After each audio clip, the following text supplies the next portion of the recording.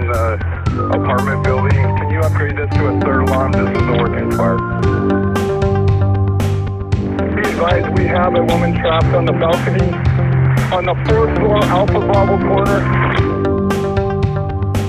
We were unable to make that rescue. We're making a rescue now on the Alpha side.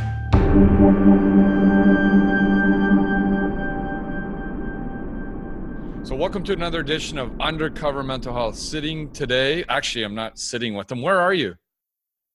I'm in Casa Grande, Arizona. I'm sitting with a friend of mine who's holidaying. How long you go down there for? Well, we've been traveling since November. Wow. Okay, so you retired as a chief fire prevention officer, is that correct? Yes. I don't think we ever worked on the same shift, but we worked at the same hall where you were a captain. And that was probably one of the busiest halls in our department. Yes. You have a very cool story. You were a mentor to me. I mean, I started speaking in high schools in the 90s. You're the person that brought me into a gateway program, kind of opened the doors for me to start speaking in high schools. Do you want to talk about what that program was a little bit? Well, that program was high school students that were struggling in school. And then I would go in there and bring people like yourself in to talk and share your experiences and become a mentor for these guys who struggled in high school. They were expelled, and the only reason that they could stay in school was to take this course. It was a powerful program. You know what? It was so powerful for the facilitators. But for me personally, there was so much growth in working with great kids. I mean, people that I'm sure if I met them today, they turned into be amazing human beings that just got mixed up in drugs, were in a bad way. And there was a lot of personal growth for me to be part of that positive story. And we had a lot of positive outcomes out of that program. Yes. And to be honest with you, I was doing it against the Chiefs' orders. Well, you were also getting a lot of pushback from the school board, from teachers that didn't feel. We had police officers in there and we had professional football players in that program. Yes. You got a lot of pushback from that program because I think parents weren't too excited about admitting that their kids may have a drug issue or a mental health issue or suffering from depression. They didn't want that label on their kids. So that's where I think you, being that front door guy for this program, I mean, you took a lot of heat and thankfully you plowed through it and you, I'm sure, saved a lot of high school kids' lives and they're out there giving back to the community. So if I've never said thank you for that, thank you right now for that. Well, it was my pleasure because I did get some very positive feedback from some kids later on, 3 or 4 years later. While I was, again, in the Chiefs position, I got letters. I got a Christmas card from one kid that said that if it wasn't for that program, he would have still been in a gang. We worked in a crazy city. It was kind of like Canada's South Central. You know, we had gangs, we had shooting, stabbings. We had a lot of movement of, heroin and cocaine because we're on the U.S. border. But we had a large biker gang element and we had a lot of grow-offs and meth labs in our city. I mean, I'd say more than any city in Canada. Would you agree with that? Well, absolutely, because as you well know, I was the captain in charge of the takedown grow-op team because I was the assistant to the fire chief, which gave me the authority to make entry into homes that I believed were in danger. And we took down 300 grow-ops in 18 months. Yeah, pretty amazing. And you know what? I bet you I've responded to, I'm going to say over 100 grow-ops, but half of those grow-ops, there was always a clandestine lab attached somewhere on that property.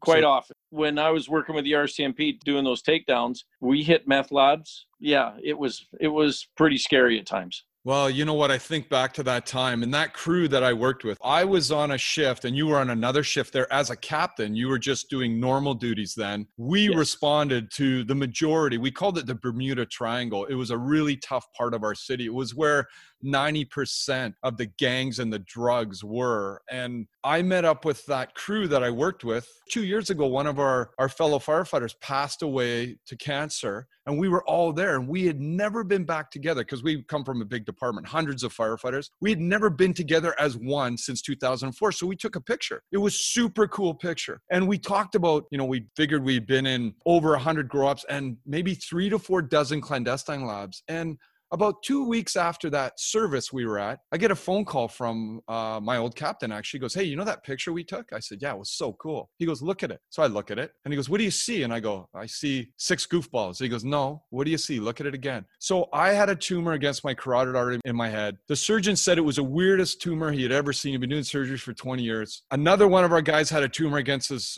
spinal column, never returned to work. One of our guys on that shift lost his leg below the knee to cancer. Our captain, prostate cancer, and another crew member, non-Hodgkin's lymphoma. 5 out of 6 guys get sick. Geez, I wonder if it's because we went to all those clandestine labs and maybe those grow-ups. Could well be, for sure. You can't say, but it is awful coincidental that 5 guys on one crew all get sick. Coincidental? Sure. Is it probable? It's the nature of the beast of our job, that's for sure. We talk about exposures and stuff, and one of the reasons I mean, you're a friend of mine, and actually I started this podcast just calling friends, and I'm still doing that. Actually, I have so many friends with great stories. You have one of the greatest stories, because I don't know a human being that's been as low as you have and recovered. And not just to recover, but to live a really good life. I know you got some health challenges now that are job related, but you really, really are a poster person for, if you're in a valley, you can recover. And here's why. Meet my friend. For the listeners, they don't have any idea what I'm about to say, but you're in recovery. You've been in recovery for how long? 22 years, February 1st. I'll never forget when Helen, my wife, and myself went to your 10-year cake. And I had never been to a Nar-Anon meeting before, never. And all the people that walked up and thanked you for saving their life. And I realized at that moment that drug addiction is a brutal thing to go through, but there is a positive side if you come out of it. How many firefighters, police officers, paramedics, do you think stay in that drug addicted state throughout their whole career? Like, do you think there's a lot? Do you think there's...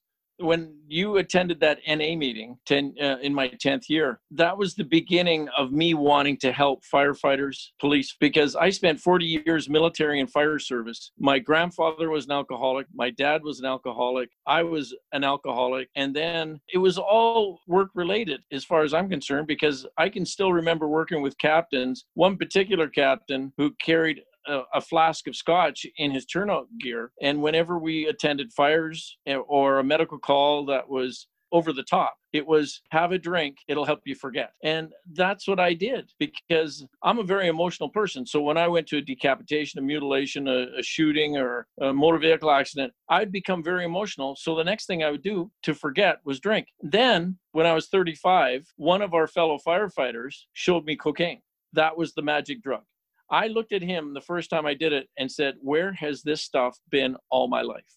Because I forgot instantly. And for the last 2 years of my addiction, I was spending $1,000 a day, which put me into bankruptcy, of course, which cost me 2 homes. I gave my ex-wives homes, and it took 13 years of recovery. And by that time, I was retired. I'm living in I'm making financial decisions that are so much better. I vacation in a 40-foot bus, and I travel the world because of recovery, because of proper decisions, because I deal with my emotions and my feelings, because I surrender to the fact I don't have all the answers. I reach out for help, and I take that help and move with that. And that's what brought me to the place that I'm in today. Well, for someone who's struggling out there, not necessarily a frontline worker, a police officer, or a firefighter, somebody who is where you were at, what could you say to them to wake them up? You worked with me getting my brother in and out of recovery places. And at one point you said to me before he passed away, he's not going to make it. I remember you saying that to me. And I was very angry with you at the time, but you were right. I could get him to that water. I just couldn't get him to drink it. He never wanted to take responsibility for where he was at. And, and it's hard for some people to make that decision. And it needs to be a decision. It's no different than I started an AA meeting here at this resort that I'm at. And just on Tuesday night, another woman, 3 days sober, showed up and looked at us in desperation, looking for help. And she had no idea what to do. And all we did was we told her our stories and she could relate to it. And she's now willing to make the choice. I've got a funny story. The first night that I started the meeting was I put it in what we call Next Door. In this neighborhood, there's a program called Next Door, so you can sell stuff or make. Well, this lady read the fact that I had started this AA meeting. She came in, she pointed at me and called me some nasty names and said it was all my fault that she was here at the AA meeting because she felt guilty, because she was drunk when she read it, and she went, I need help. Where you're at. I think most people in the department knew where you were at, but all of us look the other way. And I kind of kept you at a distance. I didn't want anything to do with you, or I just didn't want to get into your business. That was your business. I didn't want to go there. I don't even know where you went. We've never had this conversation, but where did you go after that? You ended up going to the Last Door? Well, yeah, the Last Door, when I got suspended from work, I went to Last Door. The first time, actually, let me rephrase that. I went in for a 28-day spin wash, which didn't work. So you ended up leaving the job, going into a 28-day program, and that wasn't effective? No. Okay. Why wasn't it effective? What happened after you came back? As soon as my wife at the time, who I've divorced, showed up to pick me up, she had cocaine all laid out waiting for me when I walked out the door, and we left for Vegas the next day. Wow. And then it was 2 years after that when I went to the Last Door, and I went to the Last Door for 4 months. And that's where I got into the steps. That's where I realized that you can be sober and clean and still have fun. Because if you're not having fun in recovery, you're not doing it right. And it was the Last Door that taught me how to do that. When I got out of the Last Door, I divorced that woman because she continued on using.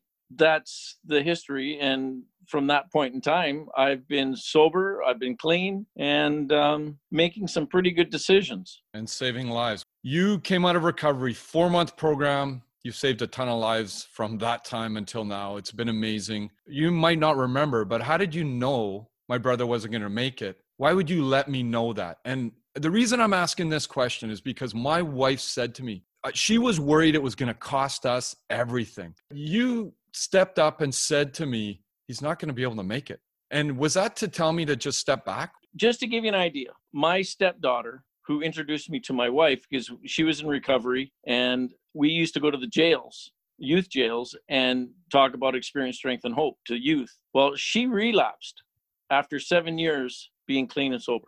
I cut her out of our life. We had to do that because I was not going to support her addiction. But I also made it very clear to her that if she is willing to be in recovery, was willing to do the work, I will be the first one in line to help her. That's a tough decision. And with your brother, just the stories, how he was acting, how much work that you put in trying to save his life, and he was blowing you off, being the fact that I've seen it so many times. If he can, and I think I probably worded it in a fashion, if he continues on this path, he's not going to make it. And all it's going to do is make you sicker. My stepdaughter, until she came back, asked for help, and now she's 8 years sober, and she's doing marvelous. She's very successful entrepreneur, and she's doing absolutely marvelous because she helps so many other men and women in recovery. The 12-step program, listeners might not know what the Last Door is, but it is a facility in New Westminster, Canada. And it is one of the most successful programs, I'm going to say, in the world, but certainly in North America. Absolutely. And it's gone worldwide. They've had people from China, Taiwan, all over the world come and copy their programs. And it has expanded so far. When I was there was only 20 guys in the recovery house. Now there's 80. The facility is so large now, and it's doing marvelous. You have, I don't want to say the perfect life, but, I look back on that time with my brother and, I'm going to be honest, you can grow from every single bit of adversity you have in your life. I don't ever want to go through that again. I don't want my family to ever be exposed to that again, but it is a fear for even my own kids. Like, I honestly tried to scare the shit out of my kids when it's come to drugs. And the one thing I can say to them, like, I've never even tried weed. Yeah, I was a bad kid. I broke into things, stole things. All my buddies did weed. I sat right beside them. So I guess I'm the opposite of Bill Clinton. I inhaled, but I didn't actually do it. I I've never actually done the act of smoking weed. And when I go into high schools, Xanax, Molly, and weed right now are the big drugs, because I still do that drug talk that I did in the 90s that, you know, with those kids in that Gateway program. It's almost exactly the same. I show pictures of clandestine labs. I talk about how the drugs are made. I talk about what happens to you when you have to do weed every day. And, you know, I just did some presentations in Hawaii last year, and I did 4 of them. And the kids all had the same message. I suffer from anxiety. It helps me with the anxiety. I said, how much do you smoke weed?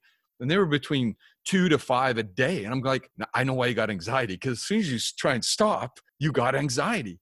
Like, and it's really hard to talk to a kid that's so stressed. People say they really hate to hear, because that program was called the Gateway program, that weed is a gateway to another drug. Well, you know what? So is alcohol. So is trauma. Trauma is the newest gateway to drugs. There are so many things that are gateway to drugs, but yeah, weed is a gateway to drug. And trust me, I was no saint. I made up for it in alcohol 10 times over by not doing drugs. And one of the things, I was injured and I had a bunch of bulged disc, and I lost a feeling below my knee, and I was on morphine and Demerol and Robaxacet and Celebrex all at the same time. And then I stayed on morphine and Demerol for close to a year. And that part of my life was not a happy one. And I suffer from depression. I don't have lows for depression. My wife will say, you would never know Steve is depressed. But I know when the seasons change, I got to inflate my tires a little more. I know when I see trauma, I got to inflate my tires a little more. So I've done enough clinical counseling in my life that I know that I have depression, and I just have to work on it every day. I'm not medicated. I don't take antidepressants, but I really feel that people that are in a spot where they're doing weed every single day, it's not a good place to be. But having said that, you're in a lot of pain. You're fighting some health challenges. You were on morphine and Demerol, and you're not anymore. Correct. So what are you doing? Well, I take a gabapentin, which is a medication for an anti-seizure drug to stop the muscles from firing, which isn't working. I'm still struggling from that. But the neurologist put me on a CBD oil, and that has removed the pain from my right leg. And now people ask, well, you're in recovery. Well, it's the medication. I was prescribed this medication, and I take it like a medication, and I'm very upfront and open with my wife. I don't hide it. I don't take too much. I take the exact amount because it's a medication. It's no different than when I was on morphine for a month due to my kidney operation. It's a medication. Did I abuse it? No. I took it. I was straight up and very honest with the wife, and I became very accountable to my doctor. Whenever I went in to see my doctor, I took my pills with me to prove to him that I wasn't taking an excess amount. And that was no different than when I came out of the last door. I signed an agreement with management that at any time they want to piss test me, I'd be more than willing to do it, because I knew I was going to stay in recovery and I'd never do drugs or alcohol again. You said something there that you were honest and accountable to your doctor, but I try and be a casual drinker. So I try every once in a while, I'll do 2 beers or 2 glasses of wine. If I do 3, I'm heading for trouble. It's hard for me there's a fine line between 2 and 3, and 6 and 8. But my point is, I have to be accountable to myself. And I think that's kind of what you're saying. Like, it's a fine line. So I know if I'm going to have 2 beers, there's a cost. I'm borrowing from tomorrow in a little bit. So I have to be so accountable to myself. It's going to be over a dozen years. I've been speaking. I'm a road safe speaker for an insurance corporation. And about 12 years ago, I realized I've been to so many MVIs where impaired drivers were involved that I decided that if I ever had 1 drink, I would never drive. I would never get in a car after 1 drink. And the reason I do that, and I still do that to this day, is because I'm not smart enough to know when I've had 3 drinks if I'm not impaired. I don't know that. I had to be accountable to myself. Is it a perfect plan? No, it is not. I think I look at what you just said, and when you first told me you're doing CBDs, I was blown away because you're in recovery. It blew me away. That has to be healthier than taking morphine or Demerol. Absolutely. And you got to remember, 1 is too many and 1,000 is never enough. I'm not willing to feel crappy the next day. The consequences are too great. Well, in full transparency, just like I just tried to justify my drinking to you, I try and justify it to myself. I'm working with I'm working with 2 firefighters right now, and 1 police officer kind of. I haven't heard from him in a while, but one of the firefighters is pounding back the booze. And I said, you know what? I can't do this. Like, you can't phone me and I be your clinical counselor. I don't have those skills. I'm just a dude. You need to go to get a health professional that's going to help you formulate a plan. I know I do. I know I'm going to do that. And he's never done it. It's been months. So here's what I said. I care for you. You're a great human being. I've been down that path and it didn't work out well for me. I'm going to ask you one favor. And I asked him how much he was drinking. He told me. And I said, look, get a small win. Cut it in half. Just start at every day, hold yourself accountable to not go past this point. And now he hasn't phoned me in a while, so I'm pretty sure he's not doing that. But when he does phone me, I'm going to ask him to cut it in half again. I know that is not the right way, but I had a hockey player on my show and he was in 4 recovery clinics before he finally got help. And what he said was he wasn't ready to do it. And the biggest problem I find with firefighters, and even myself when I was in my worst way, is it's a huge commitment. I didn't want to do it. I get why they don't want to do it. I do believe you can chip away at people and bring them down and they can find a way to be accountable for themselves. I do really believe that, honestly. Do you? It's an easier commitment not to drink because there's no consequence. And the justifying part that you're going through right now, you don't need to go there. You just need to go, I'd rather not have to deal with this in my head. If I don't drink, I don't have to deal with this. I don't have to justify my drinking. I don't have to justify anything other than the fact that I'm sober, I'm having fun, and I got a clear head every morning. As I'm telling you that, I'm trying to be really transparent and honest when I do these podcasts. So I'm going, oh shit, I'm totally justifying what I'm doing to a recovering addict who can see straight through exactly what I'm trying to do on my own frickin' podcast. So anyways. Nice try. Yeah, I agree. I'm a dumbass. In the fire service, there's 2 terms, dumbass and stupid dumbass. So that was almost a stupid dumbass maneuver. But anyways. At least you're open-minded enough to listen and to think about it. And that is what many, like your brother wasn't open-minded. He was very closed-minded because when I was in my active addiction, it was easier to stay stoned because I didn't have to think than it was not to. But then once I got sober and I got clean, I realized that it was just a shit lot of work to stay, because I was spending $1,000 a day. I spent $600,000 on drugs in 2 years. Wow. Yeah. So there was a lot of not very kind things I did to be able to raise that kind of money.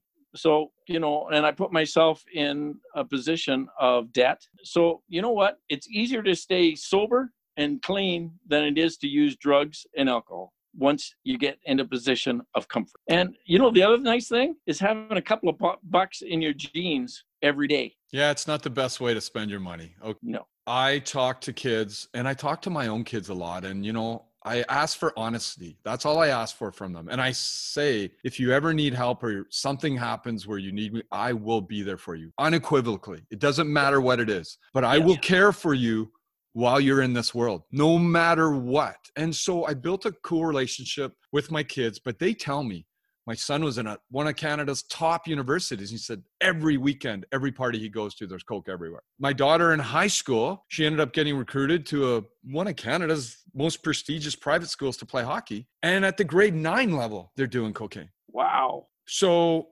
it's disheartening. I go into schools and I have to tell you, I leave some days not feeling like I made a big difference. I've developed a very good presentation, something I'm really proud of. I usually have a lineup of kids, a dozen kids maybe, or a couple kids will chase me out to my car and we'll have a little chat. And I believe in this generation. They are kind, they're smart, but they are so stressed and overwhelmed. And drugs for them is the temporary answer. That's their terminology.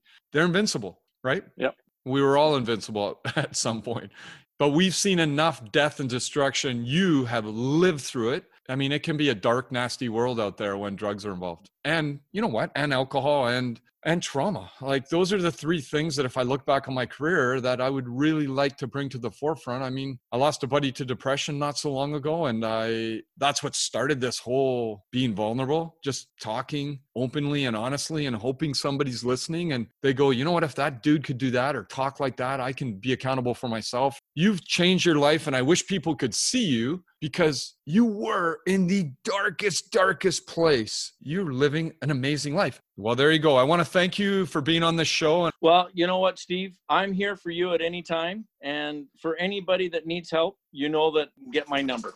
You're the man. You All are right, the buddy. man. Okay, take care. Thanks so much. You take care. Bye now.